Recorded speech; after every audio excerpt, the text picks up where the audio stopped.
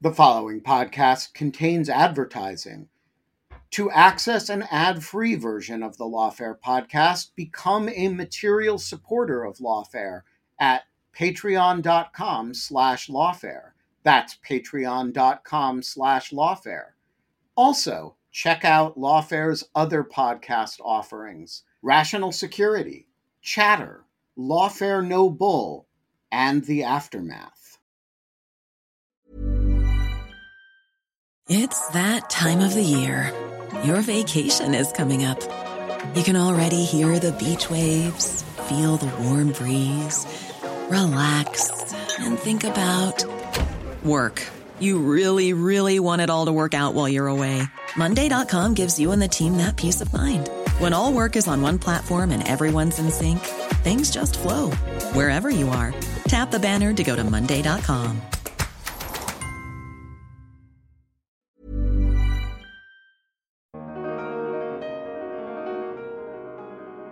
It comes down to two main things, which is two things that Putin likes to weaponize, right? It's history and memory, and the two are obviously related, but they're not quite the same thing. He's trying to build a legacy for himself. He's trying to rebuild the Russian Empire. I mean, we've been saying this for some time, and people would look at us as though we were mad.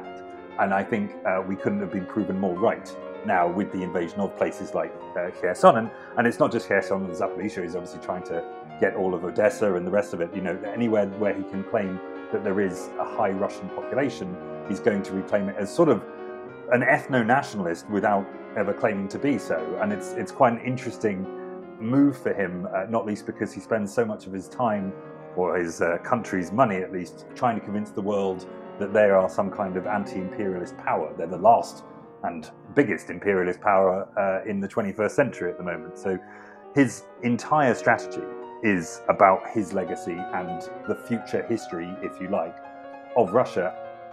I'm Tyler McBrien, Managing Editor of Lawfare, and this is the Lawfare Podcast, October 11th, 2022. Last week, Russian President Vladimir Putin announced the illegal annexation of the Ukrainian region of Kherson, along with others. In the months leading up to the sham referendum that solidified the annexation, the Kremlin launched a forced assimilation campaign that targeted nearly every aspect of daily life in Kherson. I sat down with Belen Carrasco-Rodriguez and Tom Southern of the Center for Information Resilience to talk through their research into the means used to establish and strengthen Russian occupational rule over the seized territories. We discussed this Russian playbook for control and the ways that forced assimilation may be working, or not. It's the Lawfare Podcast, October 11th, the Russian occupation of Kherson, Ukraine. I first want to start with the Eyes on Russia project, which is the series. Why did you launch the Eyes on Russia project, and can you tell us just a bit about it?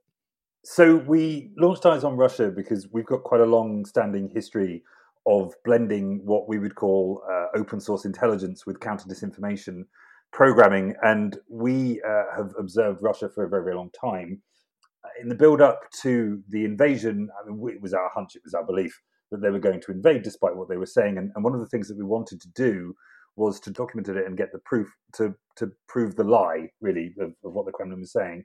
So initially, this project actually was started looking inside Russia and inside Belarus at troop movements, because the idea was that we could identify relatively easily, to be honest, through social media, through CCTV, a number of other things, troop movements, you know, the trucks, the tanks, whatever it might be, to prove that the build-up itself wasn't some form of exercise, right? It wasn't any kind of maneuver. They certainly didn't need the kind of equipment that they were taking, nor the numbers of people that they were taking, if they were just going to sort of wave the saber a little bit and try and, you know, get Ukraine to concede on something and then pull back. We knew it was going to be invasion.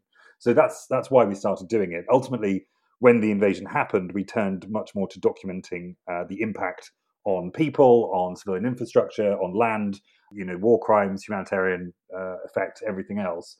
And again, it's fundamentally down to accountability. I think the Kremlin has a long-standing history of believing that it can operate with impunity, both in terms of warfare and in terms of the disinformation side. And I mean, often that's been the case, right? I mean, they've taken chunks out of Georgia, they've taken chunks out of Ukraine, nobody really did anything. And I think they thought, again, that would be the case this time. They sort of massively misunderstood and underestimated actually what the response was going to be, partially from the West, but also, frankly, from civil society actors like CIR, but also ordinary people across the world. And I must say the Eyes on Russia project works so well because actually what we've done is we've hoovered up a lot of volunteers who were already doing OSINT off their own back, as well as a number of other well-known entities like Bellingcat. We pooled all of our resources into the same place so that nobody is really doubling up and everybody can take away what they need to from it, but also all of us can hold Russia to account in a much more efficient way than I think was the case before. And it's kind of borne a lot of fruit in that regard. It's frustrated them quite a lot because the sheer amount of data that we've been able to verify and collate and put out there into sort of package reports, out into the media, out to politicians, out to sanctions bodies, or, war crimes cases, has been such and to such sort of high quality that there's not really much they can do to counter it. And they sort of doubled down instead of, trying to push as many lies as they used to. They're mostly seen now to be focusing on their domestic audience and some of the audiences around the world who might still believe them. And I guess there's still quite a lot of work to do. But ultimately, it's about accountability. Great. And before we dig into the meat of the report, which there's a lot to get into, I'm curious to go back to one of your earlier points that you said you had a hunch that this was the real deal, that Russia would invade. I'm curious what sort of data points informed that or just prior experience. Belen, I can start with you. Well, I mean, you're going to start with me, but I joined the project actually in May. I started as one of the volunteers. I was associate director in another open source intelligence company. And I think that one of the key things that Eyes on Russia project has had is just it gathered all the experts on the field together, first as volunteers, and then like me, other people have stayed working on the project. But I was working outside and I decided to join. I was seeing how CAR was covering, that the medical supplies that they were taking, with videos with the medical supplies that they were taking, I mean, they were not representative of military trainings. I mean, they suggested that something else was going on. The amount of military buildup along the border, and a lot of open source intelligence data and a lot of data points that actually suggested that it was going to be some sort of invasion without actually just receiving any sort of secret intelligence. And I think that this is one of the key things that CAR's activity has highlighted with the Ukraine war. The Ukraine war has been the first event, the first war that we've been able to follow almost live because of the amount of footage that we are receiving, and organizations like CAR are able to collect, analyze, and verify and cross-check with footage that we have documented from previous days, from previous events, and then just try to understand what's going on in the ground. And I think that the first weeks of the invasion, our work was critical because we were able to provide information to journalists and policymakers of exactly what was going on, but also to inoculate audiences against Kremlin denial of things that they were saying that they were allegedly not happening. But we actually had the evidence, the footage that it was going on, right? So these three pillars were just were essential. I think at the beginning it was just the informing policymakers, providing reliable information also to journalists, but at the same time informing the public, because they were receiving information about the war anyway. So just providing them with the right type of information and the footage that we were receiving, that was key at the beginning of the invasion.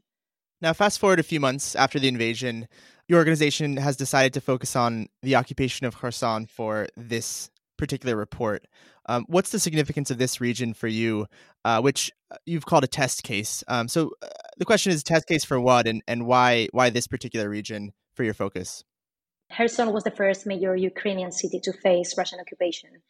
It was so the first three cities got invaded the same 24th of February, the day when the invasion started.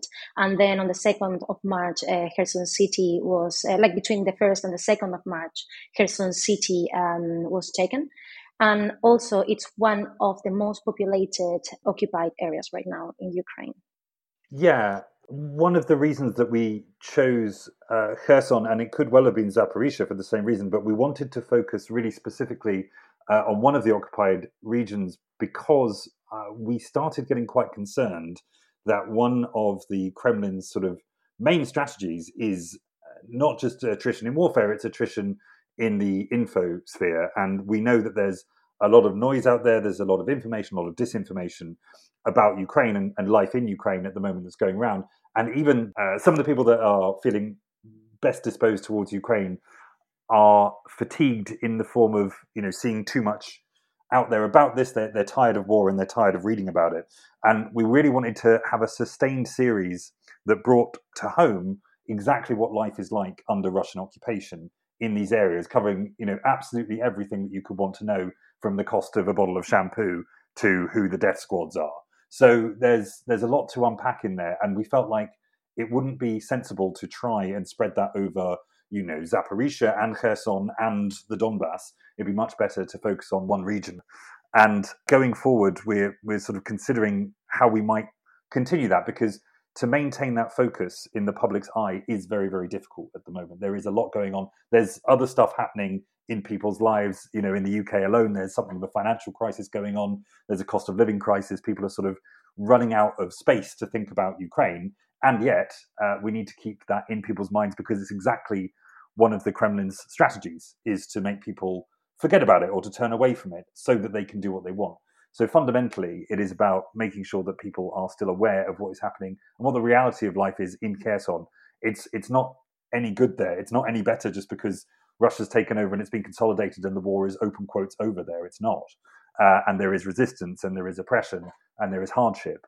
And I think the more that we can sort of bring that home to people, as I mentioned, the better it will go for Ukrainians in the longer term. Yeah, and speaking of painting a picture for our listeners, I'm not sure if either of you can speak to what Kherson looks like as a city, what it's like to experience it as someone who lives there currently. Life is very complicated for people living in Kherson region. Like, since the indirect coercion that they are experiencing from the occupation administration and Russian forces saying that they have organized for months door-to-door visits, inviting people to get a Russian passport, which is just it's a very intrusive mean of coercion, that Russian soldiers knocking on your doors, asking you to take the Russian citizenship. Also, if you, for example, like things in the daily life, right? Like if you are a business owner or you want to register a business, you cannot register it if you don't have now a Russian passport. You cannot use a Ukrainian SIM card. You cannot drive a car if it doesn't have a Russian plate number. And for these things, you need to get in order your Russian papers. So actually, there since I would say since mid-April, increasingly the occupation administration, which is it's coordinated and receives order by the Kremlin, they have been implementing policies that make life very difficult for those that cannot leave the region and don't want to cooperate. At the same time, they have obstructed evacuation routes, and it's very difficult also and very expensive to leave the region. So it is a very hard life, which overlaps with the fact that there's some areas, let's say essential services like electricity, heating, things like this. The Russian forces have taken over the key infrastructure, but electricity is being supplied allegedly still from Kiev. So there is kind of this duplication of power that make very difficult for Kherson residents to see just okay, who is providing my electricity? Am I going to have heating this winter? Are the Russians providing for it? Should I pay in rubles or should I pay in Ukrainian hryvnia? So it's very difficult. It's very complex. It's very difficult not to cooperate with the occupation authorities, but at the same time, it's very difficult to understand what's going to happen at the basic level in the near future. Yeah, and I think that duplication you mentioned is captured really well in the report's title of Parallel Worlds. And another line that really struck me from the report is soldiers invade, but it's bureaucrats who occupy. So Tom, maybe you can help me out with this one. I'm curious why the Kremlin needs to essentially Russify, if I'm using that term correctly, the Kherson region. Why is it not enough to simply invade with soldiers and hold the position militarily? It's an extremely good question, and it comes down to two main things, which is two things that Putin likes to weaponize, right? It's history and memory, and the two are obviously related, but they're not quite the same thing. He's trying to build a legacy for himself. He's trying to rebuild the Russian Empire. I mean, we've been saying this for some time, and people would look at us as though we were mad. And I think we couldn't have been proven more right now with the invasion of places like Kherson. And it's not just Kherson and Zaporizhzhia. He's obviously trying to get all of Odessa and the rest of it. Anywhere where he can claim that there is a high Russian population, he's going to reclaim it as sort of an ethno-nationalist without ever claiming to be so. And it's quite an interesting move for him, not least because he spends so much of his time, or his country's money at least, trying to convince the world that they are some kind of anti-imperialist power. They're the last and biggest imperialist power in the 21st century at the moment. So his entire strategy is about his legacy and the future history, if you like, of Russia. And he feels very strongly that Russia was aggrieved, that Ukraine has never been its own thing. In fact, I mean, theoretically, under his ideology and the ideology of a number of Russian nationalists, there are three types of Russians, right? You've got Russians, Belarusians, and Ukrainians, and they are all one people. They've just got slightly different names for them in Russian. So this is, from his perspective, supposedly correcting a historic wrong.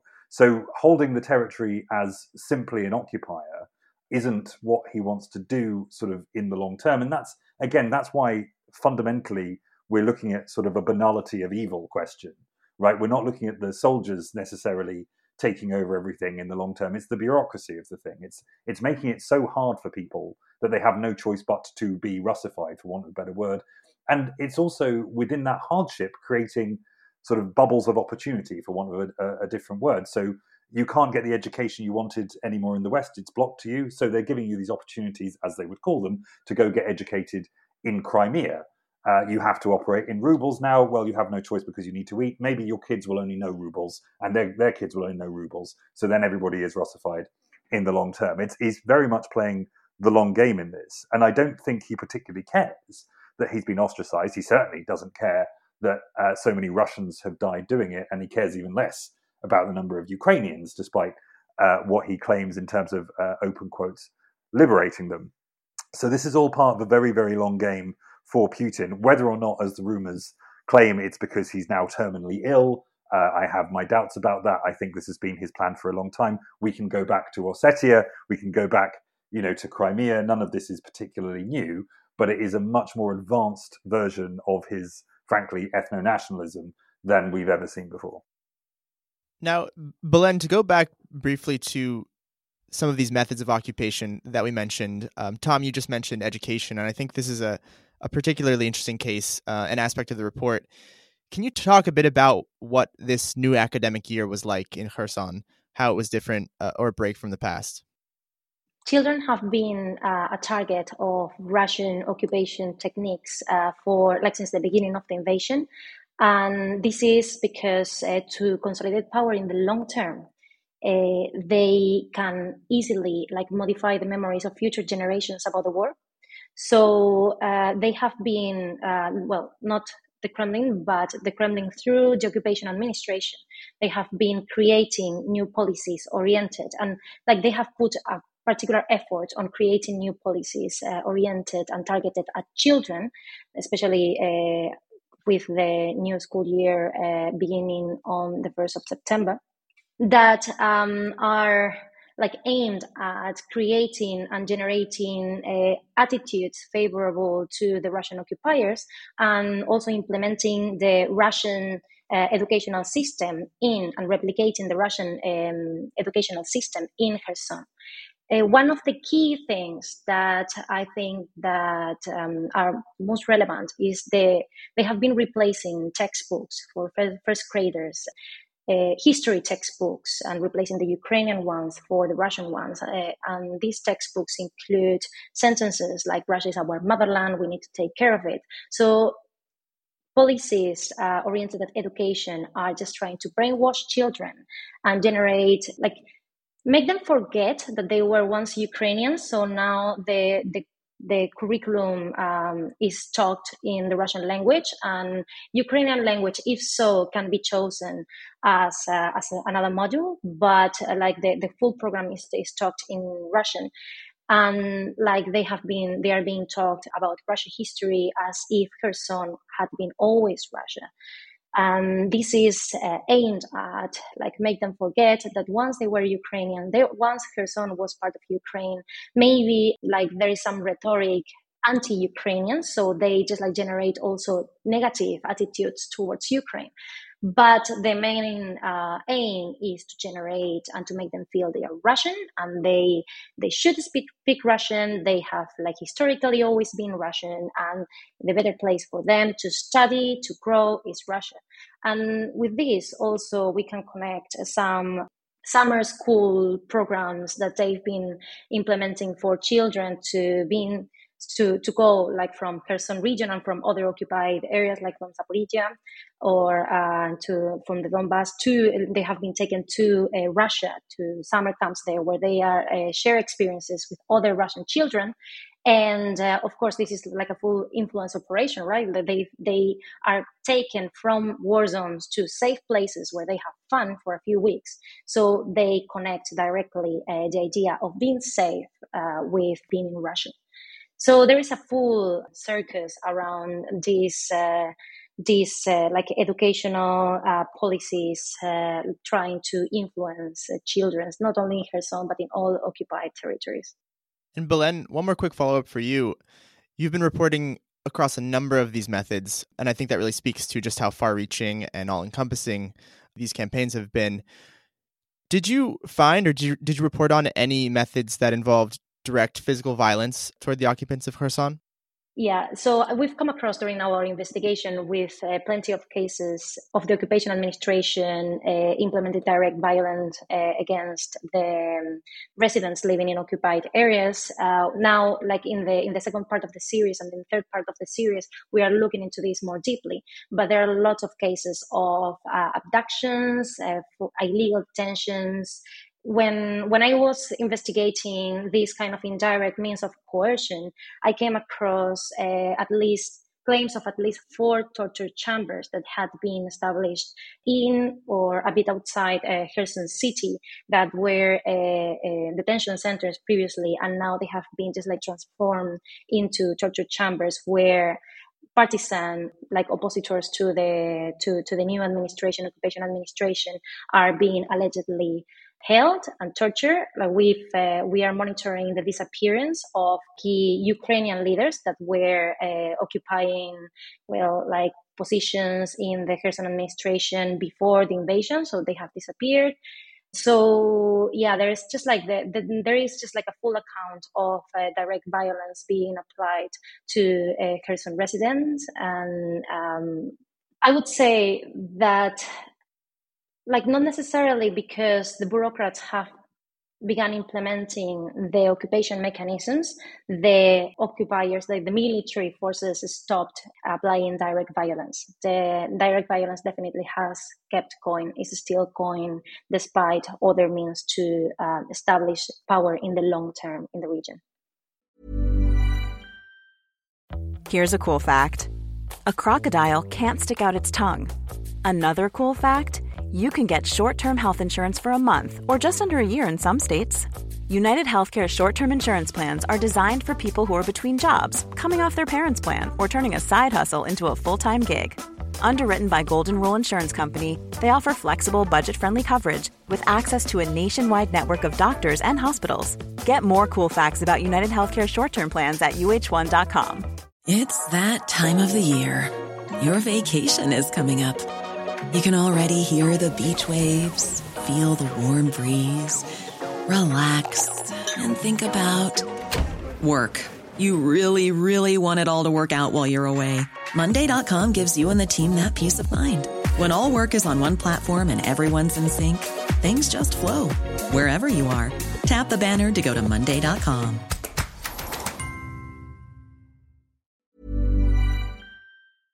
Hey, Lawfare listeners, Ben Wittes here. Want to tell you about the first time I got a report from the folks at Delete Me.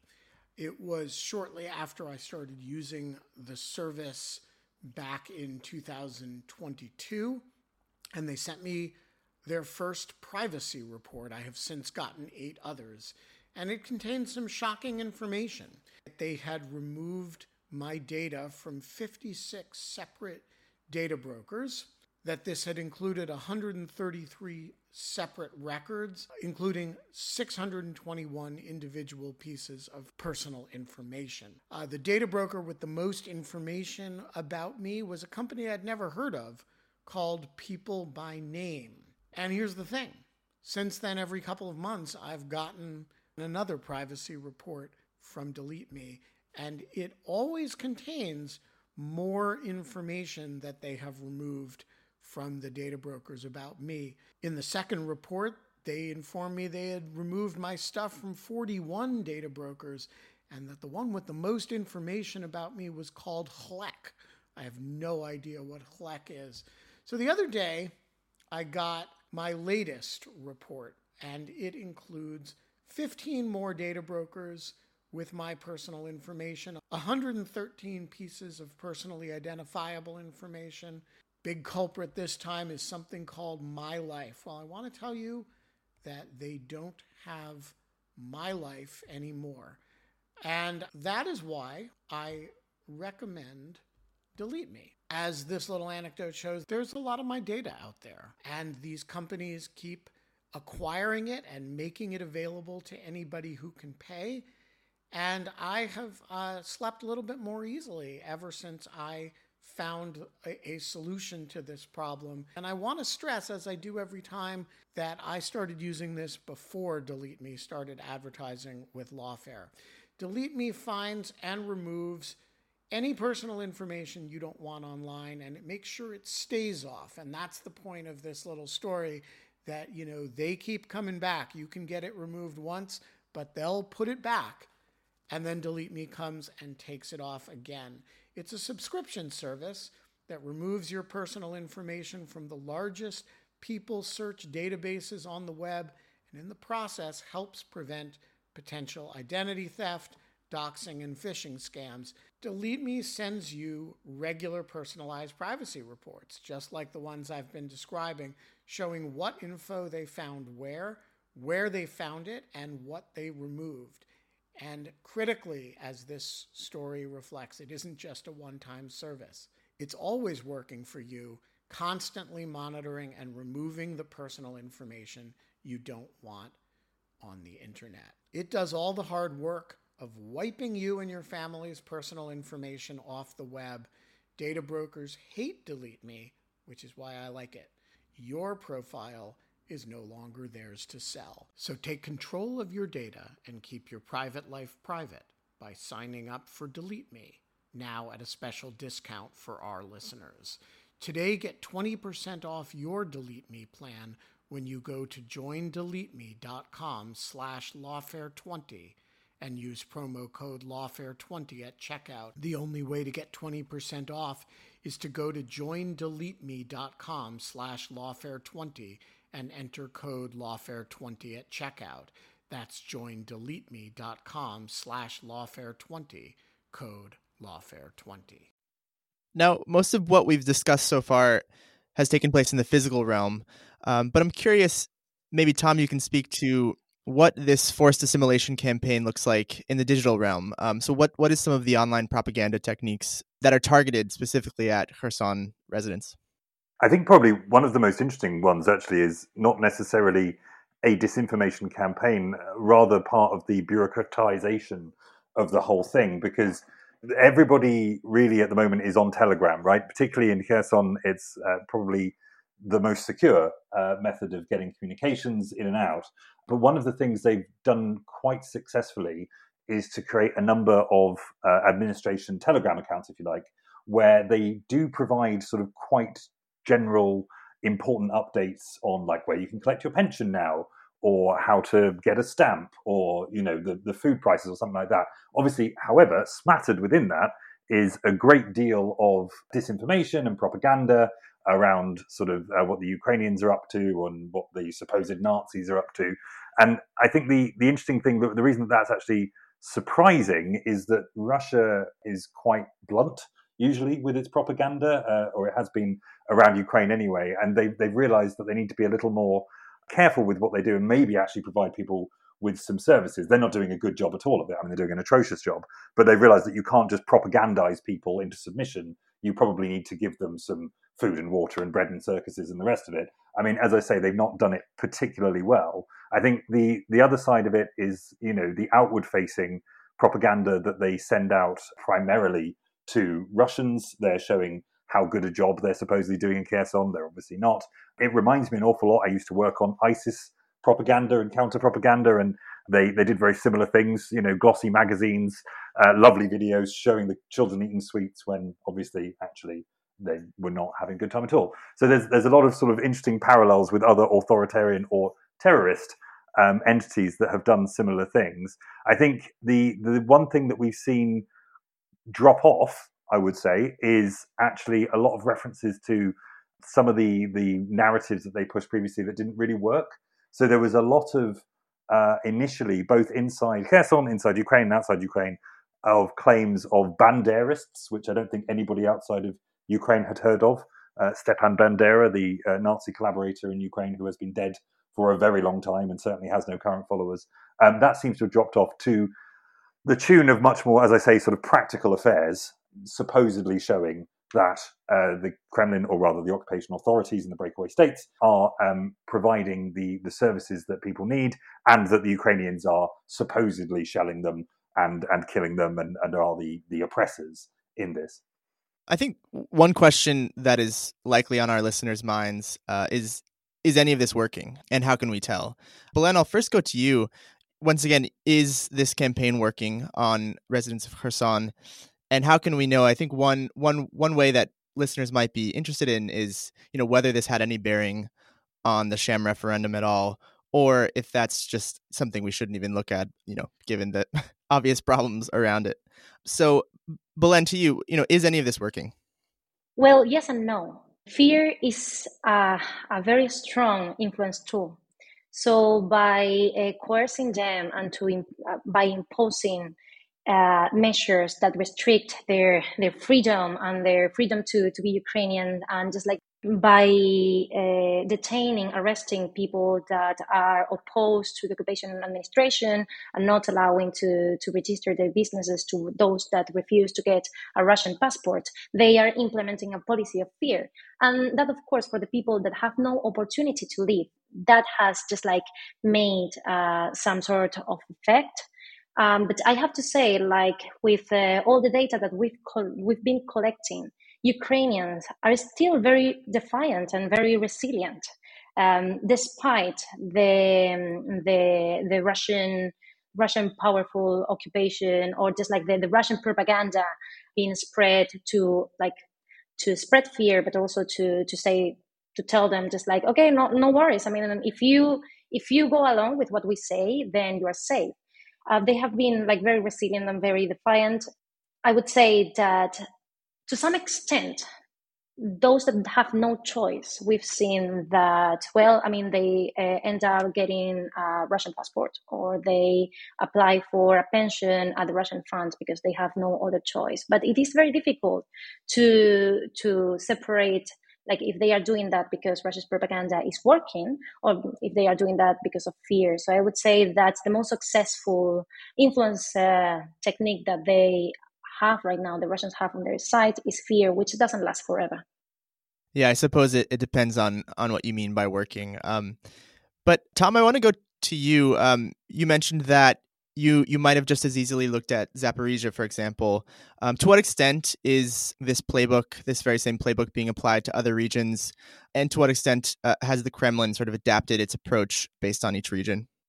It is very much the playbook that they use. I mean, they are relatively accepting that they do need to adapt it to the region. I mean, they obviously had a slightly easier time in the Donbass, perhaps, than they have in either Kherson or Zaporizhia. I think fundamentally what it comes down to them is the resources that they have curated over the years. So to give a bad metaphor, it's all about whether or not you can push the open door or the door is closed on you, right? So in parts of the Donbass, they had an excellent network of potential collaborators that they had been curating for years. And so they had, not only potential politicians to run the place, but also, militias that could help them out. And indeed, they could claim that those militias were doing it off their own back, and Russia was merely supporting them. much more difficult in Kherson and Zaporizhia. So both regions, they have for a very long time been curating people primarily in political parties. So the opposition bloc and the opposition platform for life. In Kherson, actually, there was also the Saldo bloc. There's always these small sort of blocks in the councils, and the Socialist Party of Ukraine. They basically found people over time, gave them jobs, money, sort of tacit support, moral support, whatever it might be, and sort of waited until the invasion before they could activate them, right? And some of them were activated, some weren't. And I think the interesting thing is how competent those people are. That's always going to be the problem for the Kremlin, because I think even they understood going into Kherson that they weren't going to be able to find the same, even small amounts of popular support that they had in some pockets of the Donbass. Those people in the Donbass quickly changing their minds, I think, after Russia took over. But nevertheless, it makes it much more difficult if you don't have a baseline of people who are just going to go along with you. If everybody's resisting you, then where do you start? So it comes down fundamentally to who they have in place. Now, the problem that they have, and that I don't think they anticipated, in both Zaporizhia, in Kherson, and indeed, if they do ever attempt to take anywhere else where they've planted these sort of potential collaborators, is that the kinds of people that are willing to go along with this tend to be quite obscure or strange or fundamentally incompetent. And that is the problem that they've really faced. So Kherson, good example, they very quickly had to start bussing in administrators from Kaliningrad, proper men in grey suits who knew how to run, an oblast, because the people that they're put in charge there were complete morons. Now, they're still there in sort of title only, but they have no power at all anymore, because fundamentally, if you left it to them, the whole system would collapse. And that's true, in Zaporizhia as well. It will be true anytime they try it anywhere else. And the only reason it's ever worked before in, say, South Ossetia is because the opponent to them in South Ossetia was Georgia, much smaller country, couldn't take back militarily. Ukraine can take it back militarily. In fact, they're showing, very quickly how they can do it. And so, there hasn't been time for them to embed their new sort of administrators, as I say, the competent bad guys, if you like, in a way that they've managed to do elsewhere. And I think that is where fundamentally their playbook falls down.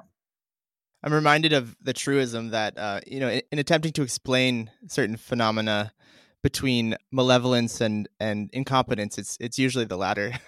So I guess that's something working for the Ukrainians.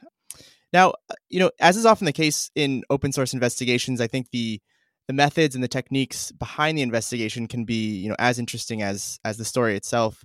So, Belen, I'm curious if you could walk me through some of the more creative or interesting methods you've used to gather the data. Well, this has been a very complex investigation to gather data because of the sources, right? So the first thing we had to do is to establish an index of reliability of the sources that we were using.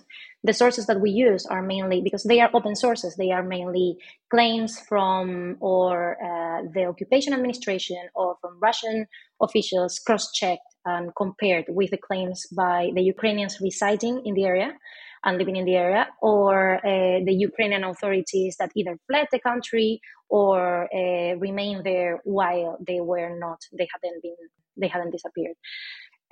But of course, it's like sometimes we come across the challenge that one of our key sources disappears. Also, some of the testimonies that we've been using is people that have managed to fly out of the region. So in order to collect sources and to verify the type of information that we were including in this investigation, we needed to approach each source and establish, is this source reliable not based on whether if it's Russian or Ukrainian, but also even if it's Russian and it has provided in the past reliable information that has been verified with open source techniques. This investigation has relied heavily on Telegram conversations, because there is where all the occupation administration has set up their open quotation marks, official close quotation marks accounts. So I'm coming back again to the duplication of power in the region, right? So we have like the official administration of Kherson region still has a website which is not controlled by the Russian-controlled Kherson administration. And the Kherson administration has opened several Telegram channels. So this means that like most of our research has been just like scrolling down these Telegram channels, like seeing what the Russians are saying, seeing what the Ukrainians are saying, and trying to verify the footage and the videos that they are sharing with open source techniques like satellite imagery, just like providing, like seeing like if they are claiming that this detention center is now a torture chamber, see where it is placed, like claims from like neighboring residents, like if they are saying that they hear screams at night, things like that. So it's been like not more about being original in what comes to open source intelligence gathering. I think that for that we've followed more like the witness methodology that we have for our projects, like Eyes on Russia included. It has been more about managing and like diving deep into the sources, getting to know the sources, getting to understand where they are coming from, then monitoring them to see whether they keep providing reliable information or not. And our analysts have been brilliant at that. What's next for the Eyes on Russia series? What other investigations do you have in the works? So we continue to produce a lot of reports on the war itself, as you might expect. I suppose from this kind of reporting that we've done on Kherson, there's a number of things that we are looking at that spin out of it that I think are of particular interest for anybody that's been doing sort of counter disinfo, but also counter Kremlin, even counter far right, actually, ops for a long time. One of them that's particularly interesting, actually, is around the weaponization of orthodoxy.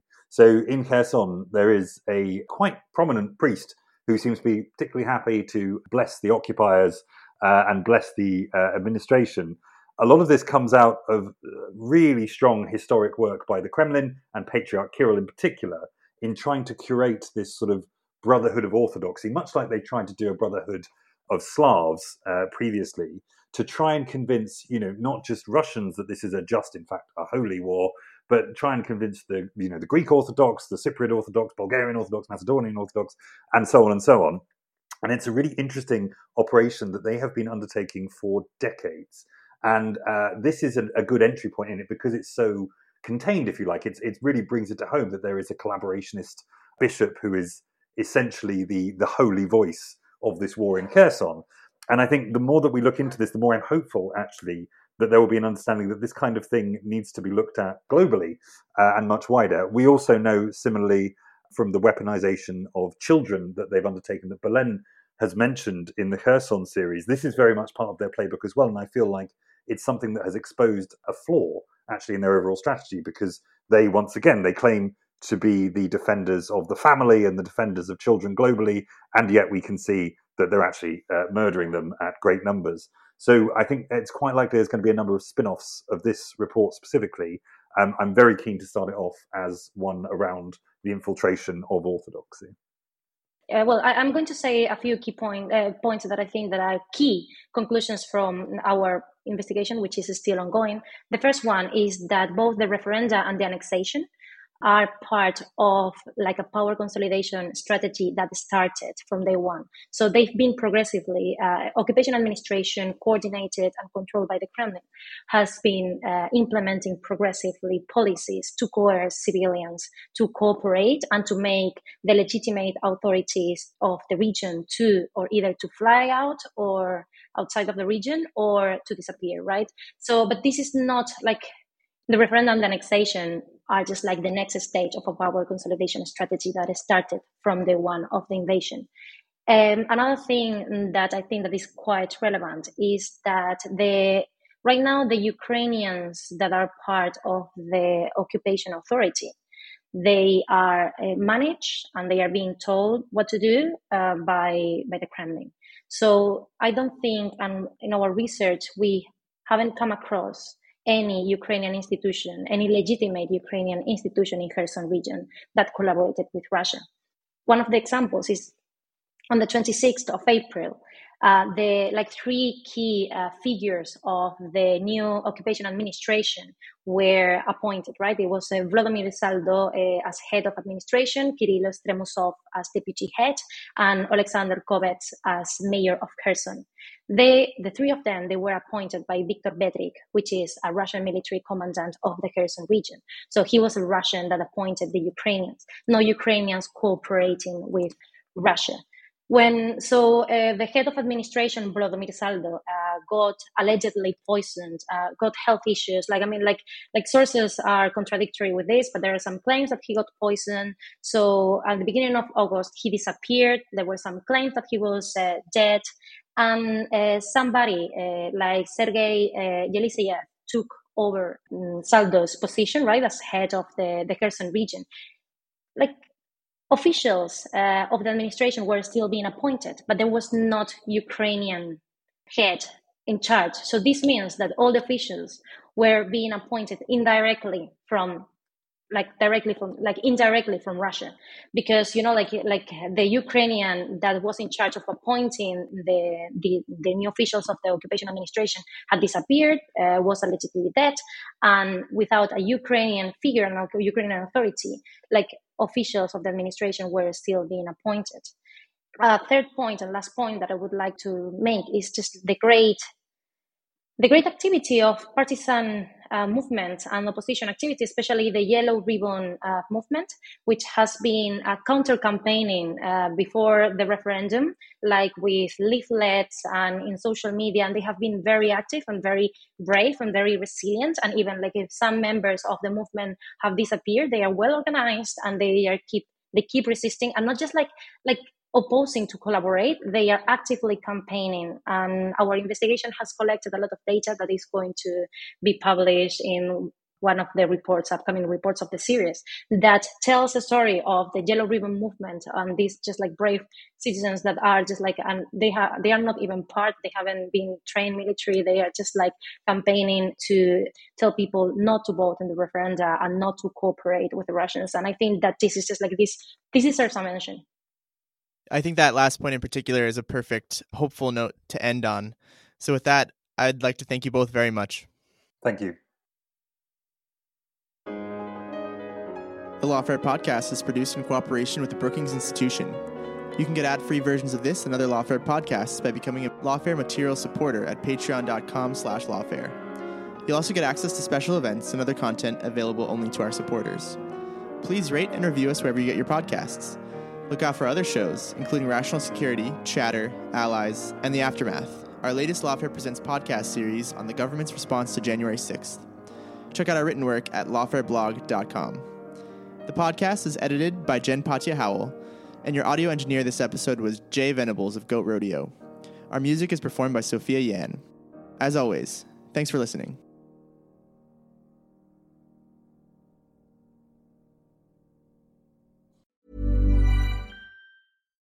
Why don't more infant formula companies use organic, grass-fed whole milk instead of skim? Why don't more infant formula companies use the latest breast milk science? Why don't more infant formula companies run their own clinical trials? Why don't more infant formula companies use more of the proteins found in breast milk?